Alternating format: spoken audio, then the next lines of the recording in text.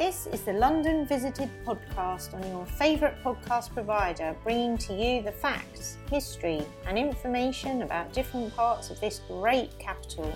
If you have been to London, are planning on visiting, live here or just love London from afar, then this is the podcast for you. Hi, I'm Steve and welcome to our podcast.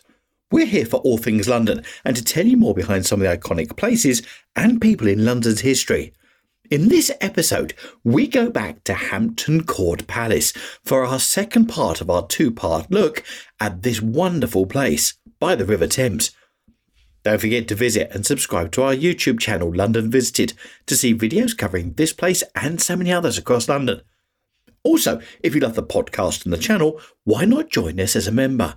Join our group of what we like to call our London Visited Crown Jewels, where there are many different benefits, including a members-only monthly podcast. Have a look by going to patreon.com/London Visited. And now to this week's podcast. Hampton Court Palace was used as a location for a performance of The Six Wives of Henry VIII by rock keyboardist Rick Wakeman in 2009. The palace was the venue for the road cycling time trial of the 2012 Summer Olympics, and temporary structures for the event, including a set of thrones for time trialists in the medal positions, were installed in the grounds. In 2015, Hampton Court celebrated the 500th anniversary of the groundbreaking of construction of the palace. The celebrations included daily dramatised historical scenes. The palace's construction began on the 12th of February 1515. On the 9th of February the following year, Vincent Nichols, the Catholic Archbishop of Westminster, celebrated Vespers in the Chapel Royal. This was the first Catholic service held at the palace for 450 years, and the first since the Elizabethan religious settlement established Protestantism as the national denomination. The palace houses many works of art and furnishings from the royal collection, mainly dating from the two principal periods of the palace's construction, the early Tudor, Renaissance, and the late Stuart to the early Georgian period. In September 2015, the Royal Collection recorded 542 works, but only those with images, as being located at Hampton Court, mainly paintings and furniture, but also ceramics and sculpture. The full current list can be obtained from their website. The single most important work is the Triumph for Caesar, housed in the lower orangery. The palace once housed the Raphael cartoons, now kept at the Victoria and Albert Museum. Their home, the Cartoon Gallery on the south side of the Fountain Court, was designed by Christopher Wren. Copies were painted in 1690s by the minor artist Henry Cook and now displayed in their place. Also on display are important collections of ceramics, including numerous pieces of blue and white porcelain collected by Queen Mary II, both Chinese imports and Delftware. Much of the original furniture dates from the late 17th and early 18th century, including tables by Jean Peltier, India-back walnut chairs by Thomas Roberts, and clocks and a barometer by Thomas Tomplin. Several state beds are still in their original positions, as is the throne canopy in the King's Privy Chamber. This room contains a crystal chandelier of circa 1700, possibly the first such in the country. The King's Guard Chamber contains a large quantity of arms, muskets, pistols, swords, daggers, powder horns and pieces of armour arranged on the walls in decorative patterns. Bills exist for payment to a John Harris, dated 1699, for an arrangement believed to be that still seen today. The timber and plaster ceiling of the chapel is considered the most important and magnificent in Britain, but it is all that remains of the Tudor decoration, after redecoration supervised by Sir Christopher Wren. The altar is framed by a massive but plain oak redodos, with garlands carved by grinning gibbons, during the reign of Queen Anne. Opposite the altar, at first floor level, is the royal pew, where the royal family would attend services, apart from the general congregation seated below. The clergy, musicians and other ecclesiastical officers employed by the monarch at Hampton Court, as in other English royal premises, are known collectively as the Chapel Royal. Properly used, the term does not refer to a building. The grounds as they appear today were laid out in grand style in the late 17th century. There are no authentic remains of Henry VIII's gardens, merely a small knot garden planted in 1924, which hints at the garden's 16th century appearance. Today, the dominating feature of the grounds is the great landscaping scheme constructed for Sir Christopher Wren's intended new palace. From a water-bounded semicircular patio, the length of the east front, 3 avenues radiate in a crow's foot pattern. The central avenue, containing not a walk or a drive, but a great canal known as the Long Water, was excavated during the reign of Charles II in 1662. The design, radical at the time, is another immediately recognisable influence from Versailles, and was indeed laid out by pupils of André Lenotte, Louis XIV's landscape gardener. On the south side of the palace is the Privy Garden, bounded by semicircular wrought iron gates. This garden, originally William III's private garden, was replanted in 1992 in period style with manicured hollies and yews along the geometric system of paths. On a raised site overlooking the Thames is a small pavilion, the banqueting house.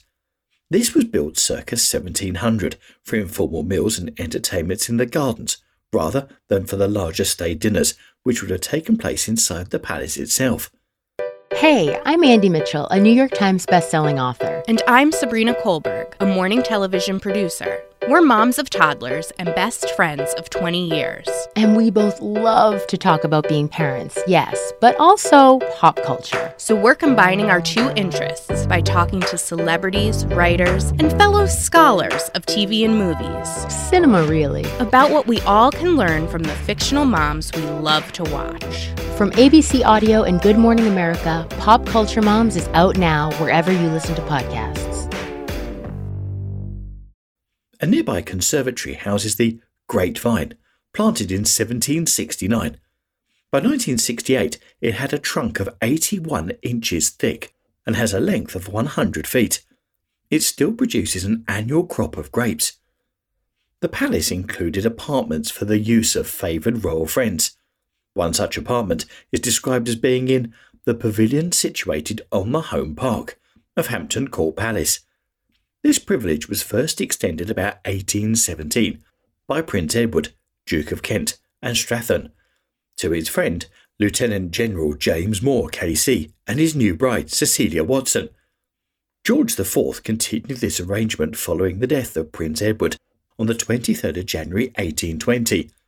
The Queen continued the arrangement for the widow of General Moore, following his death on the 24th of April 1838. This particular apartment was used for 21 years or more and spanned 3 different sponsors.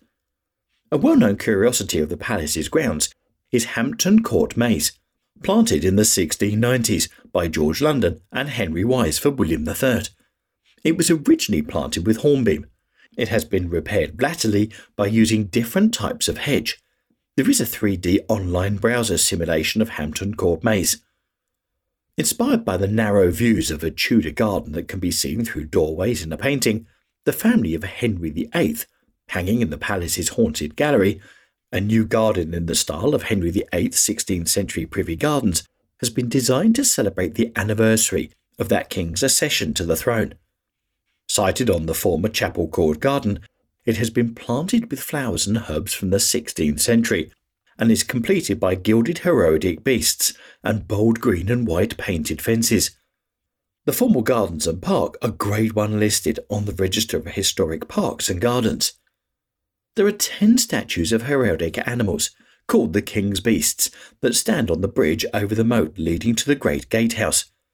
Unlike the Queen's Beasts, in Kew Gardens, these statues represent the ancestry of King Henry VIII and his third wife, Jane Seymour.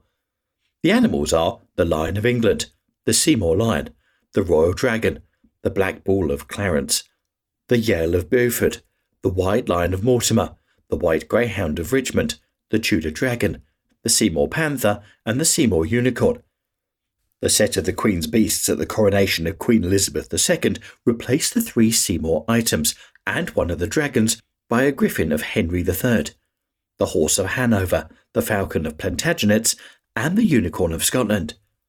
In 2009, to celebrate the 500th anniversary of the accession to the throne of King Henry VIII, a new Tudor garden was created in the Chapel Court. Hampton Court, To decorate the garden, 8 small wooden king's beasts were carved and painted in bright colours, each sitting atop a 6-foot-high painted wooden column. The heraldic beasts, carved by Ben Harms, include the Golden Lion of England, the White Greyhound of Richmond, the Red Dragon of Wales, and the White Hart of Richard II, all carved from English oak.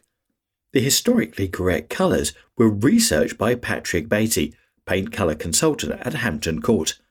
The beasts are a different design to those on the bridge, based on period drawings in the College of Arms. The palace has been used as a location for filming and television shows, including The Private Life of Henry VIII, 3 Men in a Boat, Vanity Fair, Little Dorrit, John Adams, The Young Victoria, Pirates of the Caribbean on Stranger Tides, Sherlock Holmes, A Game of Shadows, The Theory of Everything, Cinderella, Mamma Mia, Here We Go Again, The Favourite, Belgravia, The Great, and Bridgerton.